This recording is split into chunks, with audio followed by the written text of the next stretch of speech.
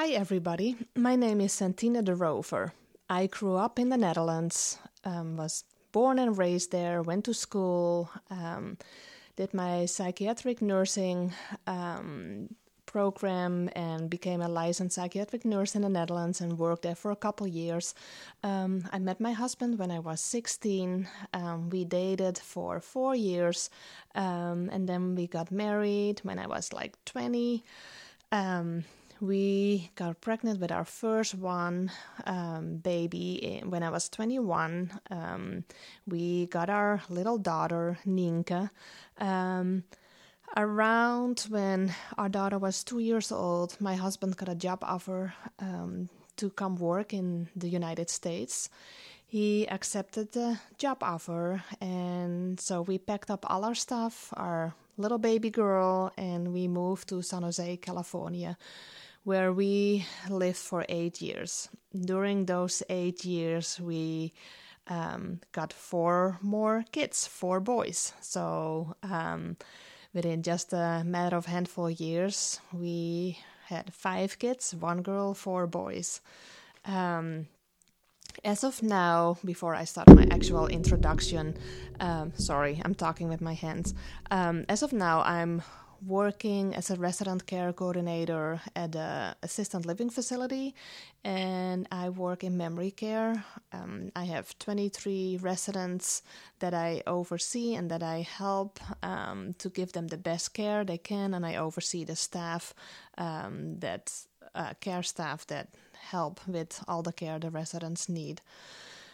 So, going back to raising 5 kids and raising 4 boys born within 5 years,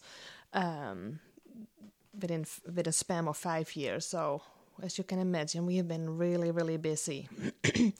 So, the job of being a mother of 1 or more boys can be one of the most rewarding jobs, but it can also be one of the most difficult. You're wondering, how do you raise your children well, from a cute baby to a toddler, to a preteen, to a full-blown teen, to young adult, to a responsible young adult. You find yourself in many situations where you simply don't know what the right thing to do is. As a quick testimony about myself, I grew up in a broken home myself. There was not a lot of love and nurturing, so I didn't really get a lot of tools. When I started dating my husband, I loved going to his house. His family had 5 kids, not knowing that we would end up with 5 kids as well. But I loved to be part of their family and the hustle and bustle and busyness of 5 kids. And I think I got a lot of my tools unknowingly from watching my in-laws raising their kids.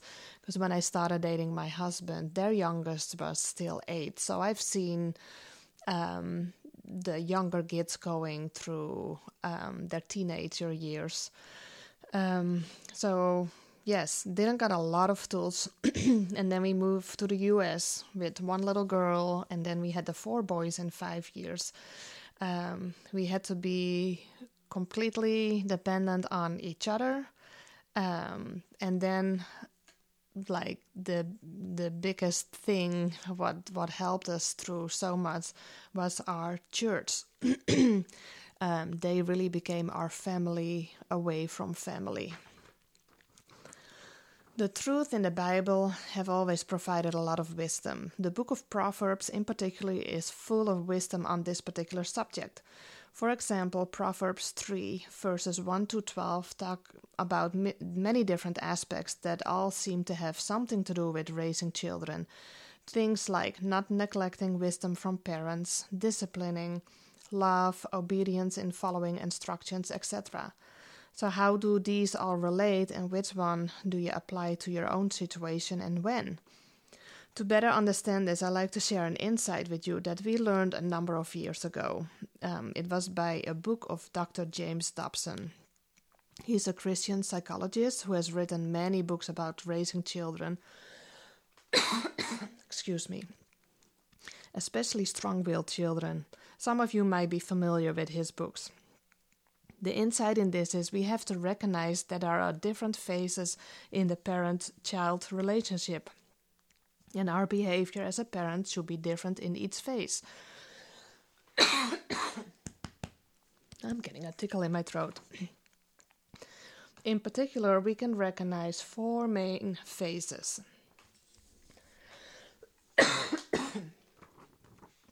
The first one is the nurturing phase. This is the time from birth till about 4 months to a year. During this phase, a baby does not have much of a will of its own, and the only valid response a parent can and could have is to nurture and love that baby. The baby is completely helpless, and it's up to the parent to provide all its needs. Most importantly, to love and nurture it. Medical science has actually proven that certain critical connections in the brain are formed during those first months, and connections that deal with feelings such as love and empathy for others. Little babies who are neglected during this phase often lack those feelings later in life and are much likely to develop harmful or criminal behavior. The second phase is what I call the disciplining phase. This is the time between 7 months to a year and say 9 or 10 years old. For some it ends a little sooner, others a little later. And you'll soon find out after those first 7 months or so, the first sign of rebellion start to pop up. You won't hear the word no just yet, but you might find your child swiping the jar of baby food off the table, or touching the TV after you told it not to touch it, and so on. At this phase, it's critical that you administer appropriate discipline. Discipline comes forth from love. As a parent, you tell the child no in many occasions because you want to protect it. You set safe boundaries, first physical boundaries, but later also spiritual boundaries. When the child crosses one of those boundaries, consequences or discipline is in place. In this phase, it is important that you clearly explain to your child what the boundaries are and what the consequences are for crossing those boundaries.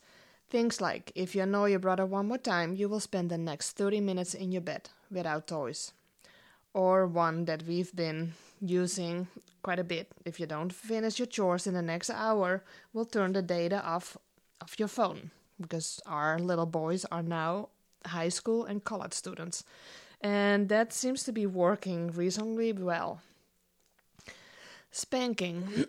Oftentimes the question comes up, to spank or not to spank. Many modern-day psychologists will tell you how damaging spanking is for the child. And laws have been put in place that even prevent you from doing it in public. And we were pretty old school when our kids were younger, and I agree with Dr. Dobson that a well-placed swat on the hand in appropriate times is often way more effective than any other consequence you can think of. It doesn't make sense to me to try to explain the 2-year-old that he will be in bed early if he keeps on touching your flat-screen TV. Some simple guidelines are: the spanking should not be a result of your own anger. Don't be the aggressor. And B, this is typically, it's only effective at a younger age, between the ages of 1 and 5, and so. It's typically more effective for boys than for girls, what we saw with our own kids. And above 5 years old, then it typically hurt a lot more, like mentally. We try to swat our kids for a little bit on the hands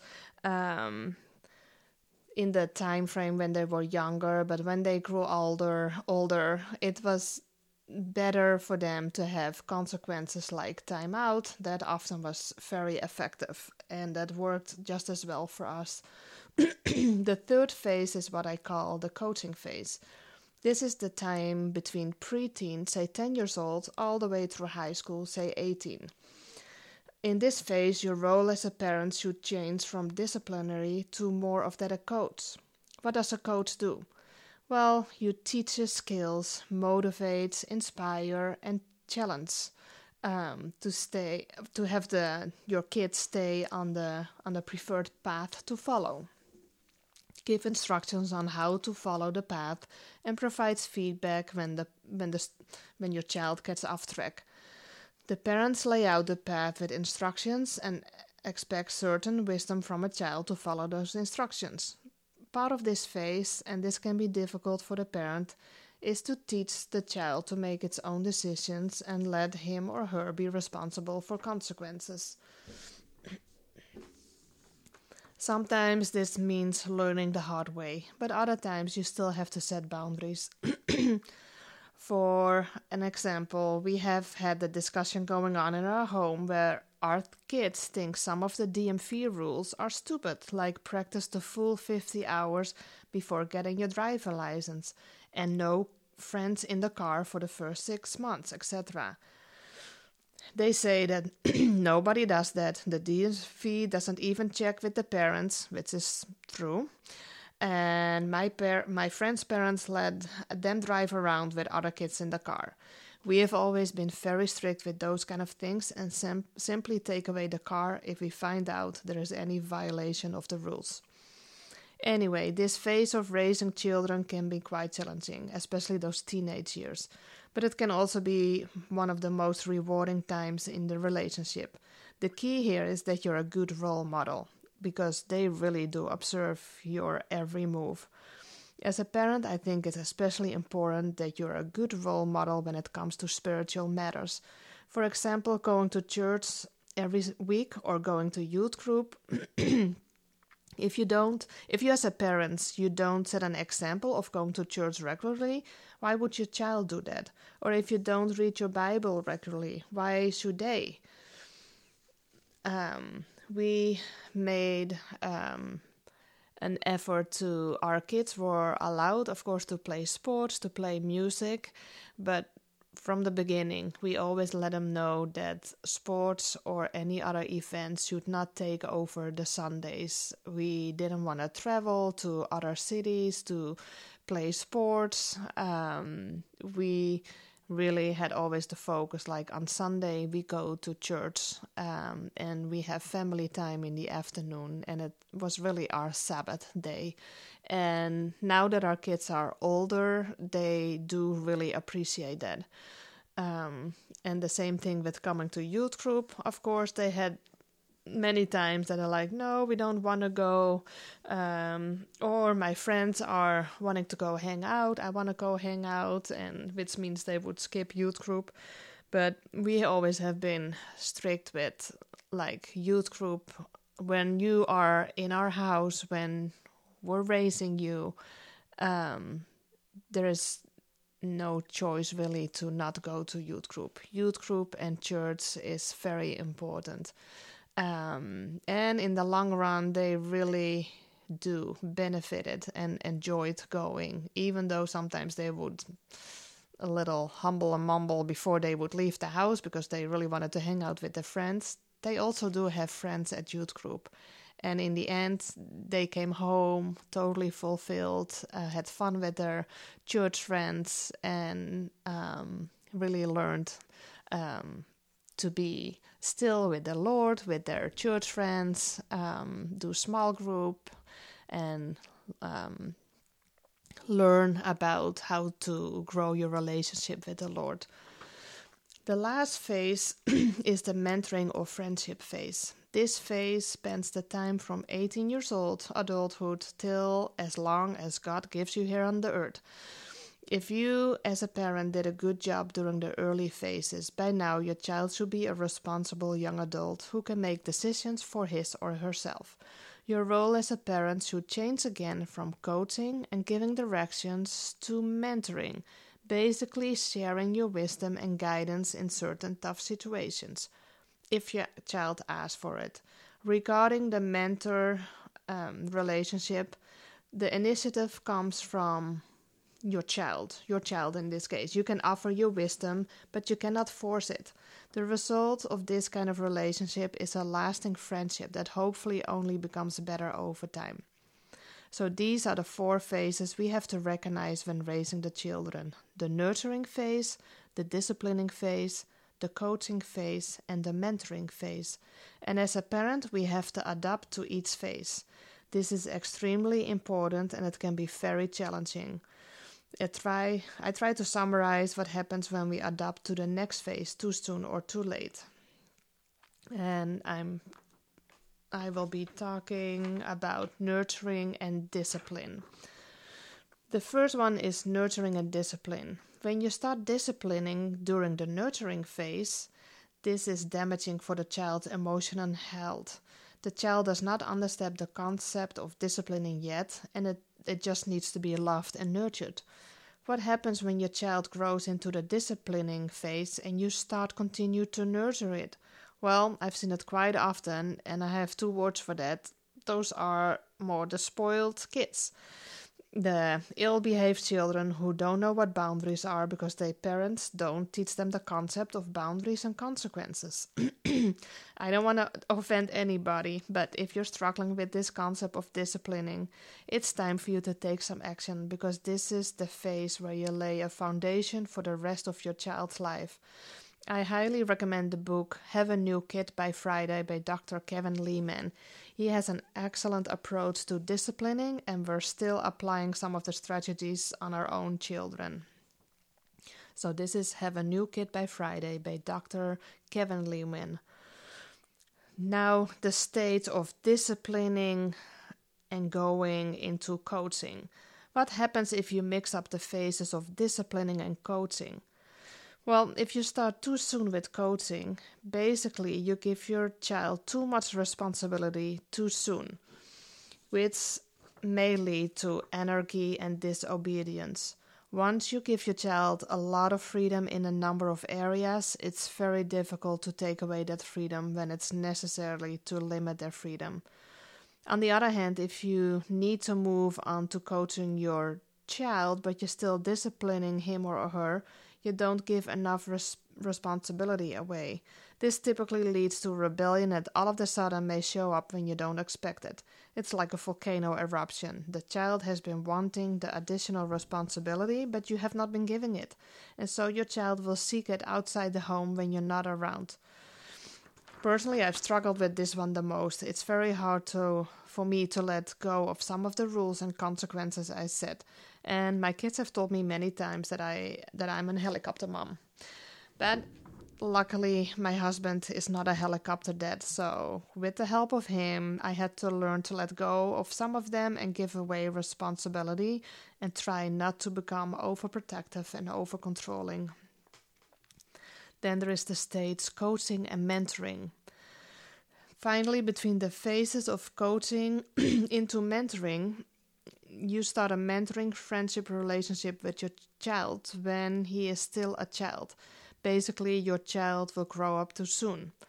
I've seen it too often too, where a preteen or a teen is treated like an adult in terms of sexual freedom or other liberties.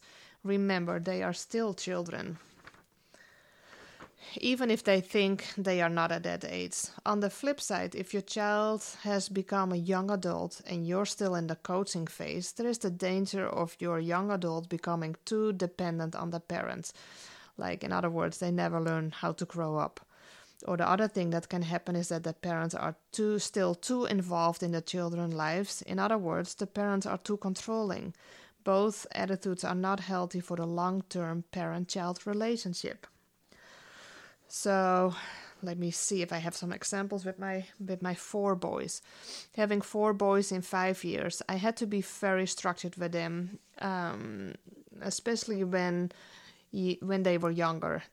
I really realized that this is the foundation I set for the years to come.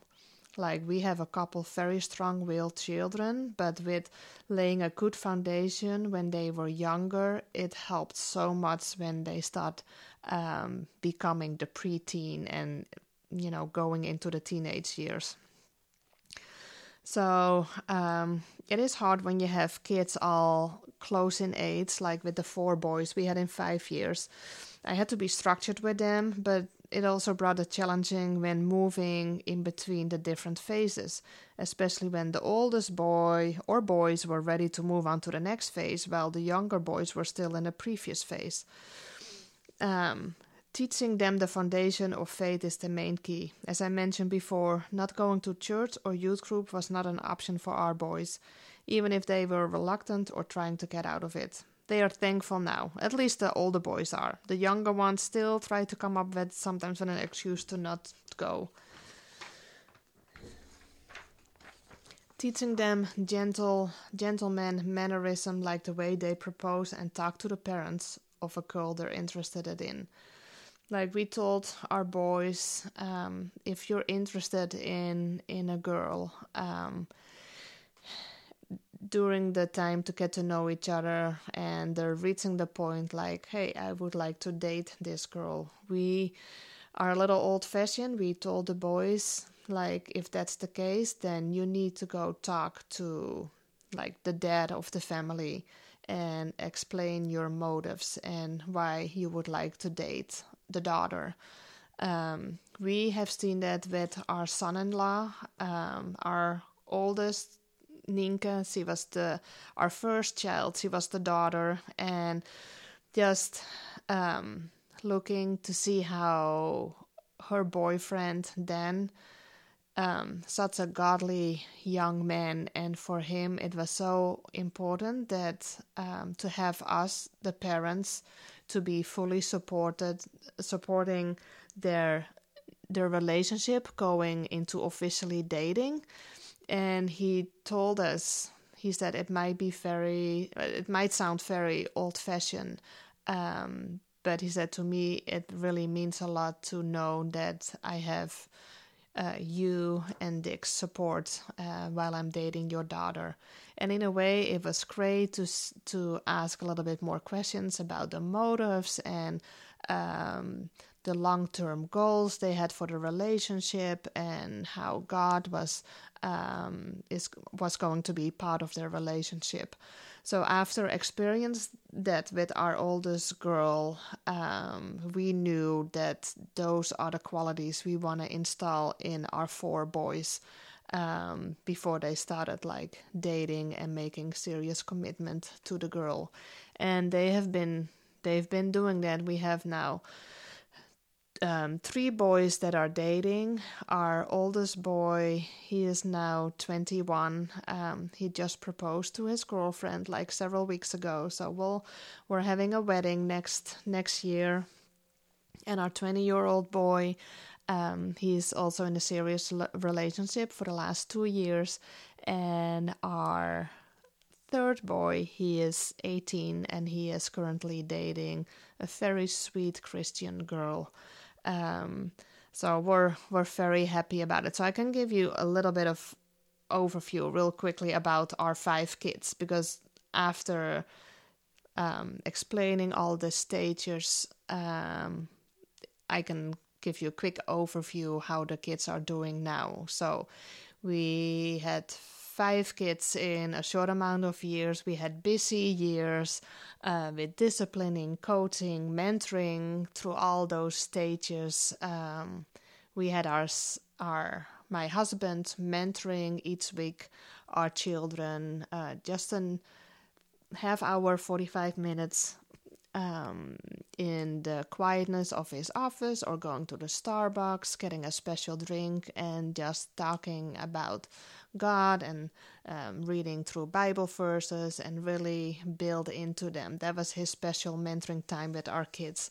So our oldest, our daughter, she is now 25. She gave us a run for the money. She was very strong-willed. And I had many times that I wanted to pull out my hair. But we really stick to our foundation, our rules. I don't know how many times you have said that we are overprotective and no family has those kind of rules. Now on the flip side, she's 25 years old. She is happily married for 4 years. She is expecting her first baby in August, and she has told us that she has been very happy with how we raised the kids, her and her siblings, and that she now understands better why we lay down the foundation for our kids. Our next child, the first boy, is 21. He is in college. He's a senior in college. He wants to do physical therapy. He just got engaged, and they're looking to probably move to Arizona next year to start physical therapy school. Our third child, the second boy, he is 20 years old. He is a junior in college. He is focusing on business, accounting, and has been dating his girlfriend for the last 2 years. Then we have our fourth child, but third boy. He is approved to go to the pre-paramedic program at the OIT in Wilsonville here in Oregon, and he will do that program in combination with the Medical University Teaching Hospital OSSU in Portland. And then we have our youngest. He is 16. He's going to be a junior in high school, and his focus is going to be computer science. So another thing that I wanted to add to for us, we never homeschooled our kids because, to be honest, I don't think I could do it with all 5 kids, all young and, so close in age. So we sent our kids to the public school, which has been really wonderful.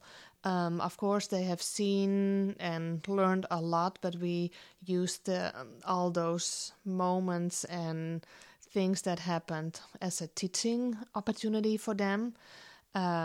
While they still lived at our home, going to a public school, we had the church and the youth group as a counterpart to kind of like balance it out with them going to a public school. But then when it was time to go to college, our oldest 3 children went to a private Christian university, and that really helped them to start the journey of living a Christian journey for themselves with not living at home anymore. And that has been really beneficial for them. But of course, that's not for each child. But even if your child goes to a public university, which our 4th child will do, he still will be going to a young college Bible study and going to church to really stay connected with the church while going to college. Ultimately, we need God's wisdom, but He has provided us tools that made it easier if we first follow Him. So, as a husband and wife, it is so important to build into each other. Make sure you're a team. You're praying for each other. You're praying with each other. You're making time away to really grow your relationship as a husband and wife. And with that, you will see that raising your children in a godly way will be so much, I don't want to say easier, but in a way it is easier if you feel like your husband and yourself are a team and you have the same goals. And even sometimes my husband and I would have different opinions about certain things or about certain things that the kids wanted to go do, but we always say to the kids, hold on, first me and Dad need to go talk about it before we can say anything like a yes or no. And it really helped to get to come together as a couple, but also for the kids to see hey, Mom and Dad are one. They cannot go play one out to the other one. It's not Mom will always say yes or Dad will always say yes. No, they know there is no playing around. If Mom says no, then that means Dad is automatically also a no. So that has been huge in our married life.